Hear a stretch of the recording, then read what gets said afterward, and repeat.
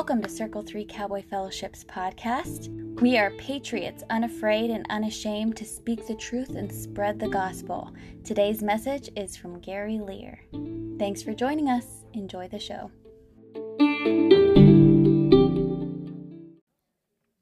Well, good morning, everybody. You guys can always tell when I'm still waiting on the Lord to finish my sermon because I give Stacy more crap up here to buy a little time. He's right. Yeah. There you go. Great. No.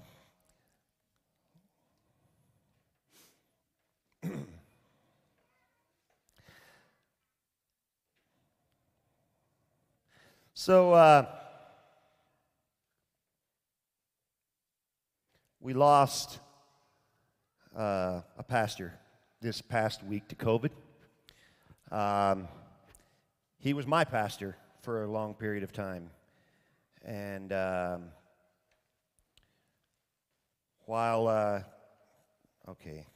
and the technology's having problems here this morning.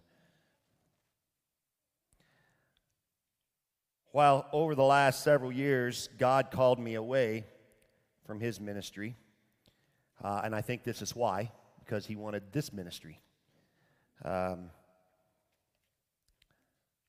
have to say that Terry Hedrick, if any of you knew who Terry Hedrick was, he was the pastor of the Nazarene Church in Delta, but he was also the man that introduced me to cowboy ministry. And so while we separated from him back when this church was just kicking off and didn't go in the direction he was wanting to take us in, I have to say this church wouldn't be here without him and without the impact that he had and the influence he had on my life. And, God has a way of putting people in your life for a season, doesn't he? And people who come into your life can influence you, or vice versa, or he puts you into people's lives for a season. And I think it's our job to influence them. But I kind of wanted to share the early beginnings of our church so that you guys could get an idea of how we came to be who we are. Because going to the funeral yesterday, I not only saw him, who was the first pastor, then I saw the other man who was the second pastor that I followed. And so it was good to see them and to see Rick and to hear that he's doing well in Durango and have conversation with him. And but it brought back a flood of memories. And so I wanted to start with sharing a few of those memories about Circle 3 and kind of how we got started. Some of you know it and some of you don't. I think Cindy and I are the last founding members of Circle 3. And I mentioned that to Jim the other day as they're starting the Salida Church. You know, John Coe, who is my mentor in Texas, told me when we started this church, he said, it'll be a rare thing if very many of you founders are still around in the church after the church gets established. And that seems to be kind of a norm. And that's okay because, God puts people in our lives for a season. And I don't believe for 1 minute that because Cindy and I founded this church is here solely due to the efforts of Cindy and I. There are a lot of people in our lives that have contributed to this church being here. So I want to share a little of that. But we started off, for those of you who know a little my story, I got called into ministry early in my life. I was 19 when I took the first time I got called and told God no. And second time he called me, I was just maybe in next year, and I said, God, no. Third time he called me, I'm like, God, I'm not going to be one of those guys. And I'm not going to be one of those guys who go to work in a suit and tie. I'm not going to be one of those guys who are socially awkward around other people because people don't know how to be around them. And God convinced me I didn't have to be. So I said, okay, then I'll go. And we came to Bible college, and I moved out to Colorado. I'd lived here before, moved home for a while, and came back, and came to Colorado Springs in a borrowed truck that had baling wire holding the front bumper on it. We were broke, and God saw to it that we had money to travel. The two Nazarene churches in Columbia, Missouri took up an offering for us and then sent us off with $1,400 in our pocket, and that's all we had, and a truck with baling wire. I might have had a spare roll of baling wire if I needed it. And we started out across Kansas, and my oldest girl, Brittany, was 5 years old at the time, just getting ready to start kindergarten, and we got to Salina, Kansas, and I noticed as I was downshifting that truck, it felt kind of weird. And I went a few more miles, and the transmission seized up on it. And we're pulling this little trailer with almost everything we own packed into it, plywood sides and tarps. You know, we were kind of the Clampetts. I did not have my wife riding on top in a rocking chair, but other than that, we were kind of the Clampetts. And but it's just funny how God, as I look back and reminisce, because that's kind of what this funeral did to me, is caused me to start reminiscing about how I got to where I'm at now. I ask that question a lot. Lord, how did I end up here?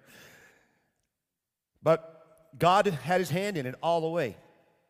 And we pulled into a truck stop, and it was probably 2 a.m. in the morning and maybe midnight. And I went to go call my best friend back home, who was a farmer, and he had trucks and trailers. And he said, if you have any problem, you call me. I'll come get you. I don't care where you're at. And so I went to go use the payphone to call him and tell him you need to come get us. And I picked up the payphone, and the cord was cut. I guess God didn't want me quitting.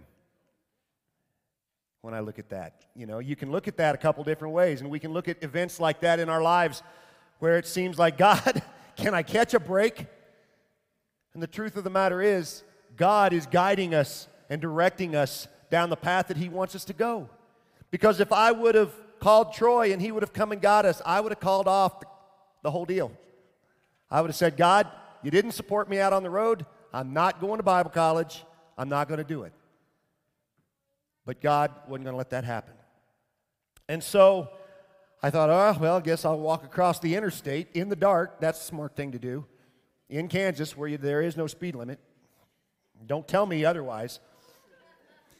And so I start out the you know how those parking or those rest areas got those long exit ramps out. So I start walking out on the exit ramp. Pretty soon here comes the little red flashing lights. And usually that meant, oh crap, I'm getting a speeding ticket, you know. I mean, when I saw. But it was a state trooper that pulled up, and he had seen our truck sitting there at the entrance, and pulls up to me and he says, are you having problems? And I told him my situation. And he said, let me see if I can get a hold of a tow truck for you. And so he called the tow truck, and as we're waiting on the tow truck, we started talking, and he found out that we were coming out to go to Bible college. And it just so happened I didn't know that God invented state troopers who were Christians, but there's at least one, and he was in Kansas. And he attended the Nazarene church right there in Salina, Kansas. And he was so excited, he just wanted to help, and he wanted to be a part of it. And so he called the tow truck, and he waited with us while the truck arrived. He called ahead and made arrangements as to where we were going to take it to the shop. Actually, the man that owned the tow truck owed the shop, which just happened to be in the parking lot of the Comfort Inn in Salina, Kansas. And so the state trooper, it's the only time I've been in one of those cars without handcuffs, put me in that car and gave us a ride, my wife and my 5-year-old. And the tow truck took our little truck with the wired-on bumper and trailer and everything we owned back. And God just kept working. We went to sleep that night and woke up the next morning and called over to the shop. And the man at the shop just happened to have one of those trucks out back that he was using for parts that just happened to have the exact transmission that we needed. And it just happened to cost $700, which was half of our money. But it didn't take it all. And we got that thing fixed, and by dark we were back on the road again, and we drove for as far as we could before we needed sleep again. And I'll never forget Brittany. She's little, and here we are in this was a single cab truck, no extended cab here. The Nissan. I mean, they're little, you know. And I remember pulling into another rest stop, and we're in western Kansas, out there somewhere quite a ways. maybe eastern Colorado. And we pulled in, and there's no reclining the seat. There's no nothing. You grab a pillow, and you try to get against the door. And I was against the door on this side, and Cassie was against the door on this side. And Brittany was stretched out between us. Head on one end, legs on the other. And we slept there for several hours. And as we woke up, Brittany had slept the whole time, by the way. And as we woke up, my 5-year-old goes, "Dad, I didn't sleep very good last night." And I thought, I do not want to hear it right now. But God got us here. And it was a challenge that summer. I was an electrician, and I had to have my my electrical journeyman's license in order to make enough money to support us in Colorado Springs while I went to school. And we'd come out several months early, so we were living with some friends in Grand Junction, and I was working, and I took my journeyman's test. That's a 20% pass, that state test on the first go-around. But God let me pass it, and we got to Colorado Springs. He just always had his hand on us the whole time. And then, of course, I got into Bible college and decided I didn't need God anymore, and I took a different route. We ended up divorced, and I did some bad things, and I just didn't live for God. And as we came out of that, as I started moving out of that, it put me into about a 6-year period of time where I ran from God, and I was ashamed. I couldn't even face my family. I didn't want to talk to my family. Certainly couldn't talk to church people. I would find myself going to churches, trying different churches where people didn't know me. And that's, I think I've shared with you, where I walked in and I needed that church and I needed God, and the church rejected me by the way I was dressed and the way I looked. And we're not going to do that at Circle 3, by the way. We're not going to reject people.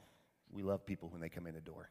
The more messed up they are, there's 2 reasons I like messed up people. Reason number 1, that gives me an opportunity to share Jesus and see a life changed. Reason number 2, maybe I don't look as messed up then.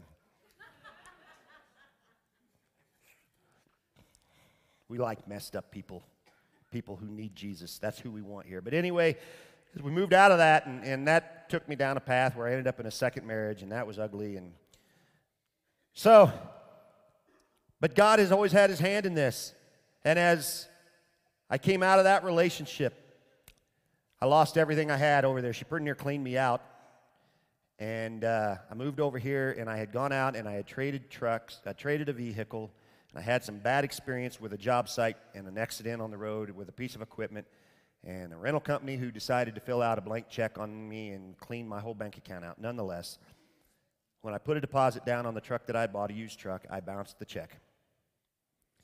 And that all is taking place as my wife is gone and everything's falling apart around me. And I mean, God has just brought me to the bottom.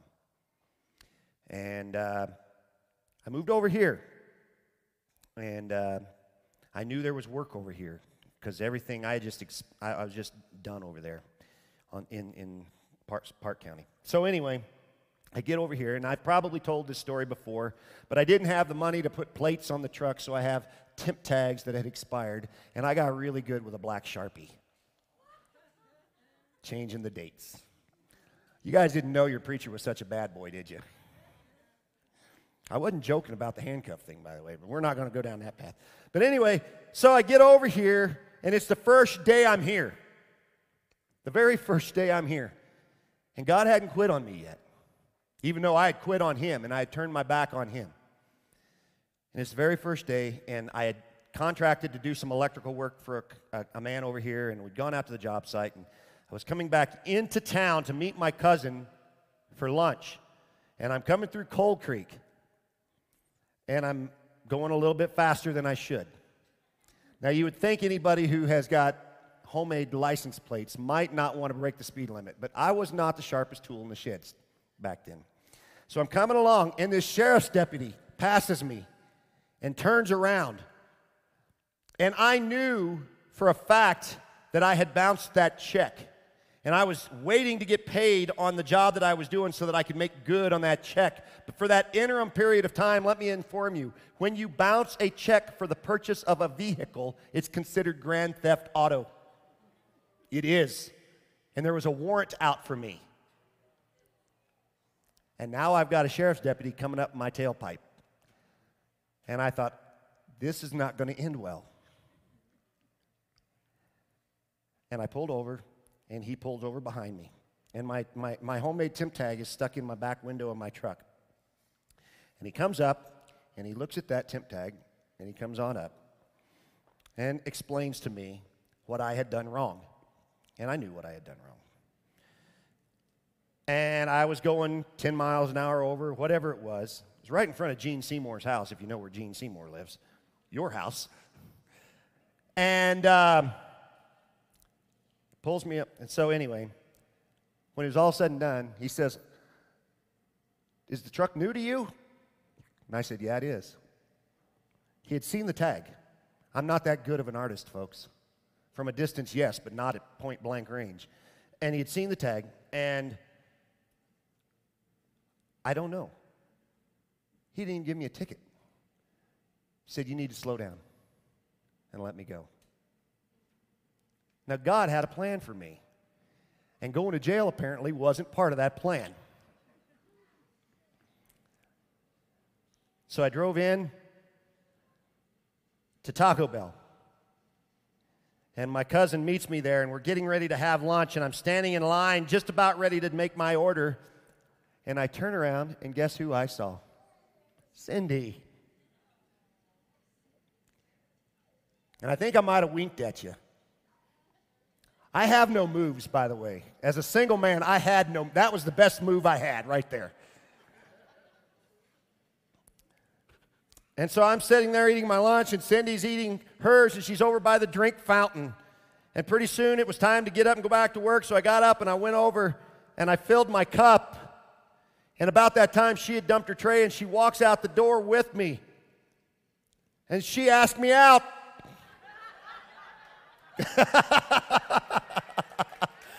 Actually, her exact words was, "Would it be inappropriate of me," because you know my wife, "would it be inappropriate of me to share my phone number with you?" And I said, "No, it wouldn't be inappropriate at all." God had a plan. And it wasn't very much longer. Cindy and I were together and married and trying to bring our families together. And we were attending the Nazarene Church in Delta, Colorado. And that's where we met Terry Hedrick. And I had never heard of Cowboy Church before. Never. And we were down there, and the next thing you know, I was at this time now, I was starting to record in Nashville, and I was back and forth, and I was going out on the road some, and then Terry knew that I was a musician, and he says, "You're going to lead my worship." I couldn't play the guitar, guys, at all. I had one. The reason I had one is because when I was in Nashville, because when you're down there, you got, throw a rock, and you can hit 500 guitar players that can play blindfolded and deaf better than I can any day of the week. And I didn't need one down there, and the only reason I had one is because I was a cowboy hat and dressed, and they said it makes a good prop, and so they started doing my photo shoots for the album cover with a guitar. It was a prop, an $800 prop. And Terry tells me, "You're going to be my worship leader." Well, great.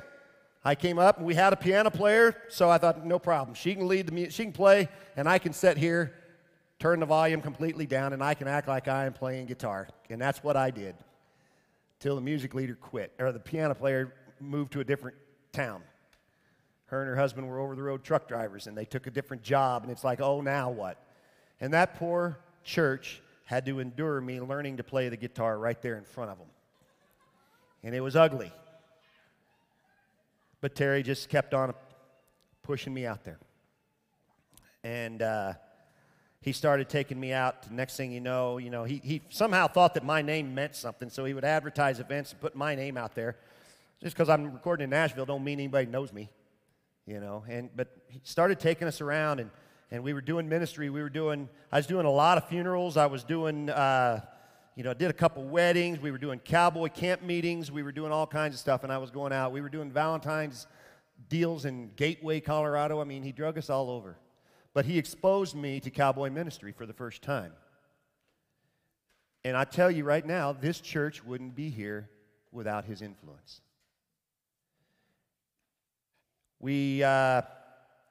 Some years went by, and I was the worship leader down there, and I actually learned to play the guitar and sing. Well, I knew how to sing, but I learned to play the guitar, and things were going all along, And I felt God calling me away, and I thought he was calling me into music ministry, and I was starting to go out on the road as a Christian artist. I got hooked up with a man by the name of Jamie Slocum, who was a contemporary Christian recording artist and a staff writer for Curb Records, and I was going out touring with him and opening with him, and I thought that's the direction God was going to take me, and Jamie ended up with some situations in life, and he kind of pulled off the road, and there I had nothing to do. So Terry called me up, and he said, I'm wanting to start a cowboy church in Montrose.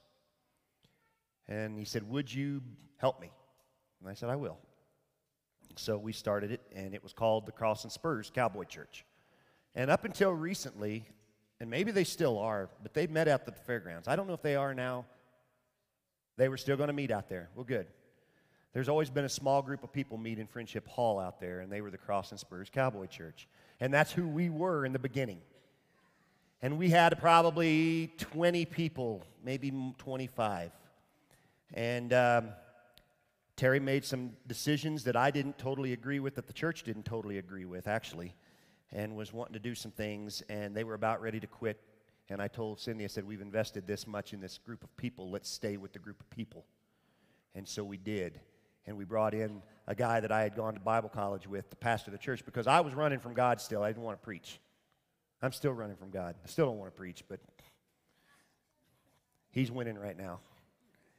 And we brought in Rick, and Rick came in, and we started going, and the church would grow up to 10 or 15 or 15 or 30, or I think we even got as high as 50 at one point in time, but the church was gradually moving away from what God had on my heart when we started this whole thing as what a cowboy church should look like. And none of us knew what it should look like, but we knew where we were going wasn't it. And that's when I got in touch with John Coe. And John said, you need to let that guy go, and you need to come down to our Bible college, or down to our Cowboy Church University that we're having in Bartlesville, Oklahoma. So Richard and Black and I bought last-minute plane tickets and jumped on a plane and went down there. And John then was sitting there giving his speech out in front of all these preachers and stuff. And he knew that I had agreed to temporarily pastor the church. And he pulls his glasses down over his nose and he looks at me and he says, and why are you the temporary preacher? Well, he kind of guilted me into it. And I think of all those people who are not with us today that have influenced us. And Terry Hedricks is one of them. And even honestly, the second pastor we had, who's now pastoring, if it wouldn't have been for him pushing me to go in an opposite direction. And I just look at this and I think, God, I've just been along for the ride. You've been doing this the whole time, you and all these other people. I can't take credit for this. You've been doing it, and I've just been going along for the ride. And really, that's all he asks of us, guys. Matthew chapter 28, therefore go and make disciples of all nations, baptizing them in the name of the Father and the Son and the Holy Spirit. And I will be with you always till the very end of the age. All we have to do is be willing participants, and he'll do the work. I mean, we have to work. Obviously, those of you who have ever been at our camp know we have to work. But God makes it happen. It's all God. This is his church. This is his kingdom. This is his work. And it's always about him. And it got me to thinking, how many people have influenced my life to get me to where I am this morning? And I wonder, how many people have I influenced? And I pray to God that there's some out there. And I pray to God that there's some people out there that you have influenced in a positive way. I want to share this scripture with you. This is Matthew chapter 25, verse 31 through 41. But when the Son of Man comes in his glory, and all the angels with him, then he will sit on his glorious throne, and all the nations will be gathered before him, and he will separate them one from another, just as the shepherd separates the sheep from the goats. And he will put the sheep on his right, but the goats on his left. Then the king will say to those on his right, come, you who are blessed of my Father, inherit the kingdom prepared for you from the foundation of the world. For I was hungry, and you gave me something to eat. I was thirsty, you gave me something to drink. I was a stranger, and you invited me in. Naked, and you clothed me. I was sick, and you visited me. I was in prison, and you came to me. Then the righteous will answer to him, Lord, when did we see you hungry and feed you, or thirsty and give you something to drink? And when did we see you as a stranger and invite you in, or naked and clothe you? And when did we see you sick or in prison and come to you? And the king will answer and say to them, truly I say to you, to the extent that you did this for the least of these brothers or sisters of mine, you did it for me. Then he will also say to those on his left, depart from me, you accursed people, into eternal fire, which has been prepared for the devil and his angels. And if you read the rest of the scripture, which it gets really long because it repeats, the people on his left did none of these things. I want to be on his right, guys.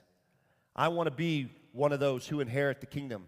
I want to be one of those who give to the least. So who are the least? Who is it that's the least in God's eyes? It's not just orphans. It's not just widows. It's not just those who have fallen on hard times. It's every single soul who is still lost in depravity out there.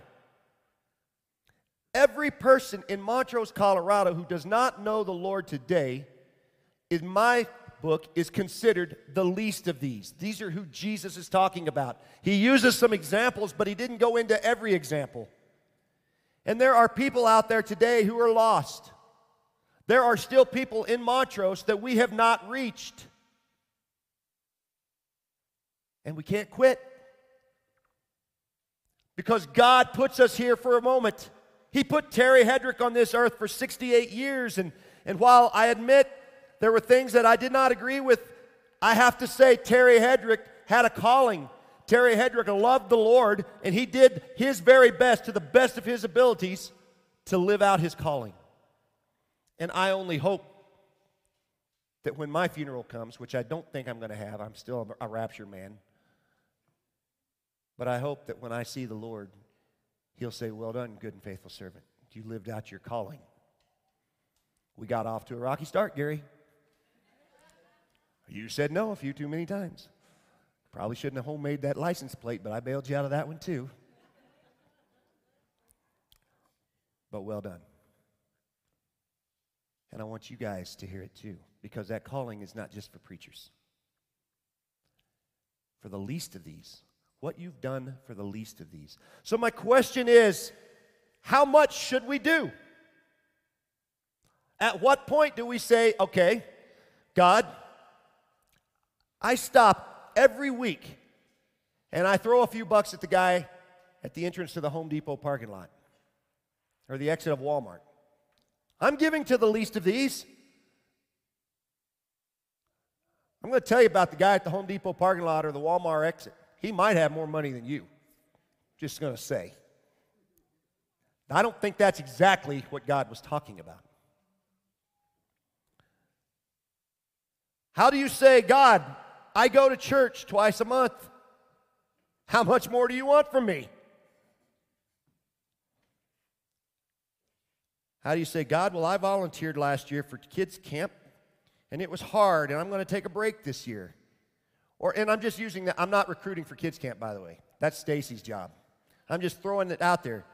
God, I stripped cows for the past 2 years, and I'm not going to strip them this year. Or God, I've done this, or God, I've done that, and I don't want to do it this year. And my question is, if you can figure out a way to say no to God, tell me. Because I can't. And I've tried. I'm 50 years old. I started when I was 20, so I've got 31 years of experience of trying to say no to God, and here I sit. God still gets his will. And that's not a bad thing. But we're all here for a moment. And I know Terry Hedrick has touched a lot of lives. And I think of my grandfather, who I miss dearly. I wouldn't, other than the obvious reason I wouldn't be here if it wasn't for him, because he's my grandfather, but I wouldn't be in church if it wasn't for him. Him and Grandma coming down to the house every Sunday morning and loading me up in their Toyota pickup with no air conditioning or radio and hauling me to church 30 miles down the road with them. I should say Grandma and Grandpa and a cute little brunette who used to hold my hand in the third pew back from the... That was another contributing factor as to why I kept going to church.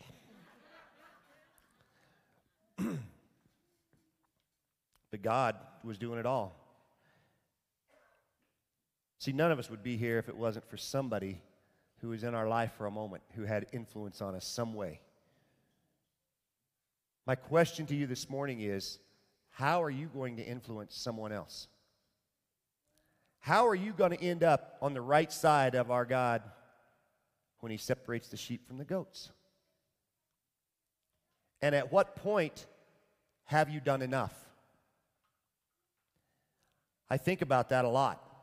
I think about all the things I'd like to do now that my kids are grown and I have none of them at home. And I think, dang, this church gets in the way sometimes. I think that, you know. But how do I tell God no? How do I tell God, God, I've had enough. I'm too busy. I've got a lot of fishing that I need to get caught up on, God. Now that I have an airplane, God, I have places to go. Probably not a good idea to peeve God off when you're a pilot. How do I tell God that? And I wrestle with that. I do, guys.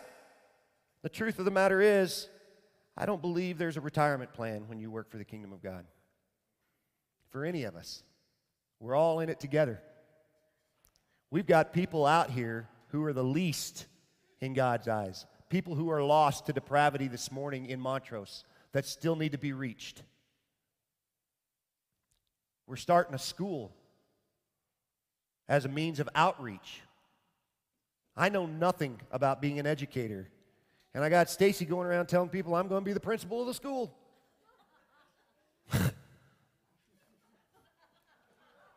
I'm not qualified for that, but okay. I really don't want any part of it. But well, we can do that. I can tie them to the fence. But if that's what it takes to see these depraved people come to know the Lord, then I guess that's what we do. If we can play some kind of a part in combating the evil that's out there in our school districts, and for the record, since I'm on Facebook, I'm not attacking anybody with Montrose School District or talking badly about them in any way, shape, or form. But our government keeps intruding into our families, and if we can't offer an alternative to that, who will? So we're going to work for that. We're going to strive for that. A few minutes ago, it was 20 minutes till, and there was just a handful of people in this building. And Cindy looked out and said, "What is going on? Nobody's here." My first thought was, well, let's go home. But you showed up, and as I look out, we're full again this morning. How many we got? Anybody got a number? 95. Way to go, guys. You guys,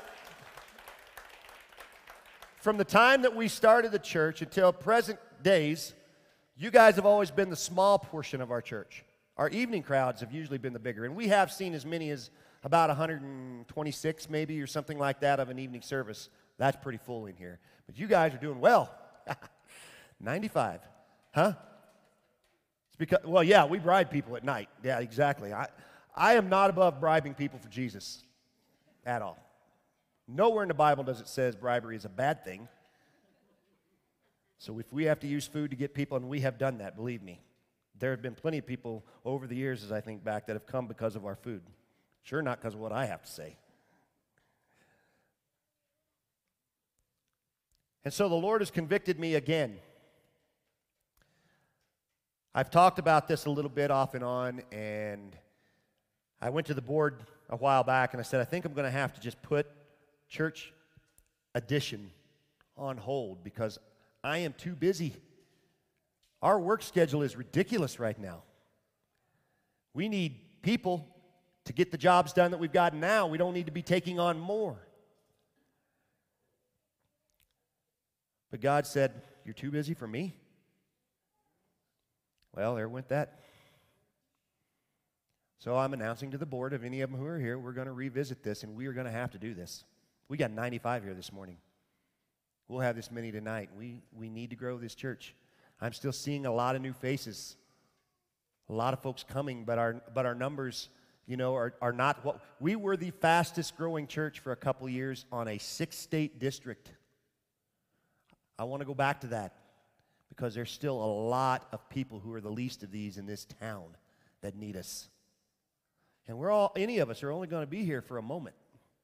We've only got a short period of time that God is going to use us, and then He's going to call us home. And we need to do our jobs while we're here. And so I think part of that is to get this dadgum church expanded, no matter what the cost, no matter how much effort it's going to take. And let's get this thing added onto and get it done. And let's keep growing God's church here in Montrose. And let's keep reaching lost souls. So that's what we're going to do. So we're going to be talking more and more about that. The school thing, I'm all in on that. Stacy has tried to get the board to commit to how long are we going to try this, before we give up on it, basically. I mean, I'm paraphrasing, but you wanted a commitment out of us, didn't you? You did. And we couldn't give her a commitment. Well, I'm telling you this morning, I'm all in on this. It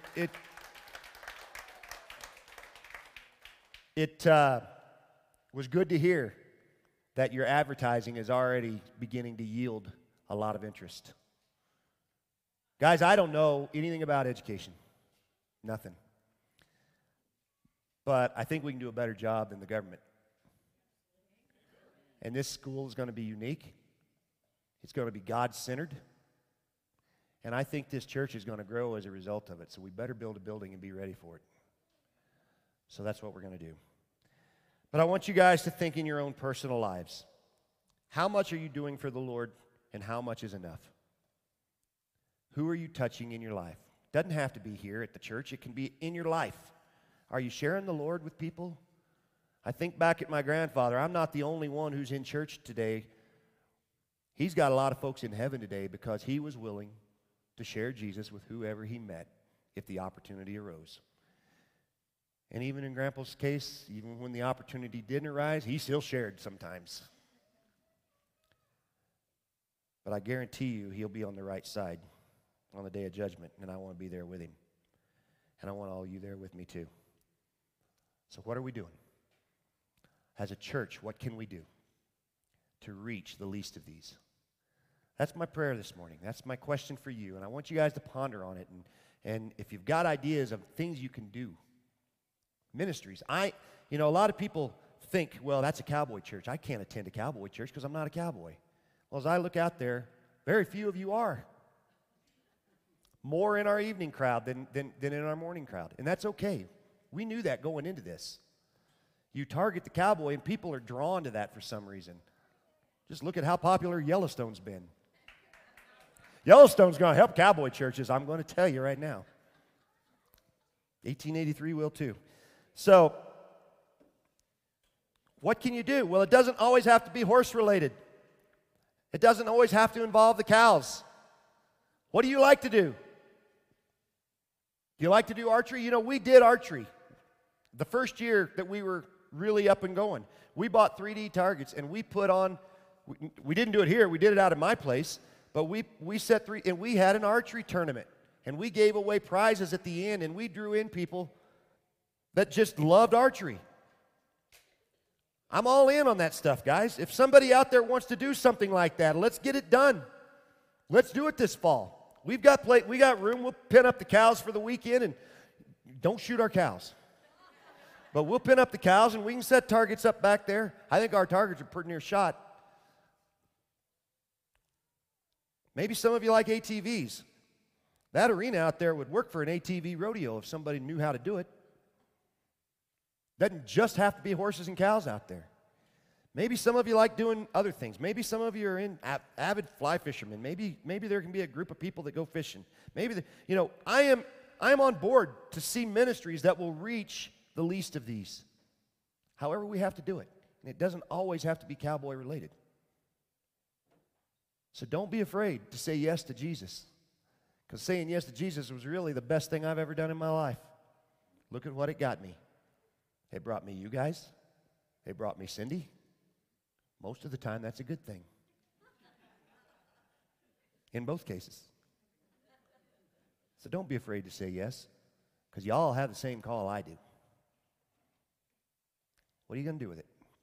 Let's pray. Dear Heavenly Father, Lord, we thank you for this day, and we thank you for these who have come. And Lord, I think of the prayer requests of the church, and Lord, specifically those who have lost loved ones over the past week or two. Lord, many of us know all too well what that's like, and it's a life-changing event. And Lord, I just pray that you give comfort to those who are in need of comfort this morning. We know that the loved ones are most likely in a better place with you. You know, the song we sing, God Only Cries for the Living, we know that's true. They're surely not upset that they're up there. I think of my loved ones up there. They're probably not thinking about me. But I still think about them. So I know, Lord, it's those of us who survive that are the ones that are in need of prayer. So I lift them up to you this morning. Lord, I just pray for thanks for the answer to prayer requests as we think of Lexi Bingham and her recovery and all the things that we have prayed about over the past year and those who have survived cancer and everything. Lord, you are active. Anybody who says there's no evidence of God just doesn't know how to look. Lord, we thank you for being our God. Just pray that you be with each and every one of us now as we depart this week. Bring us all back together next week. In Jesus' name we pray. Amen.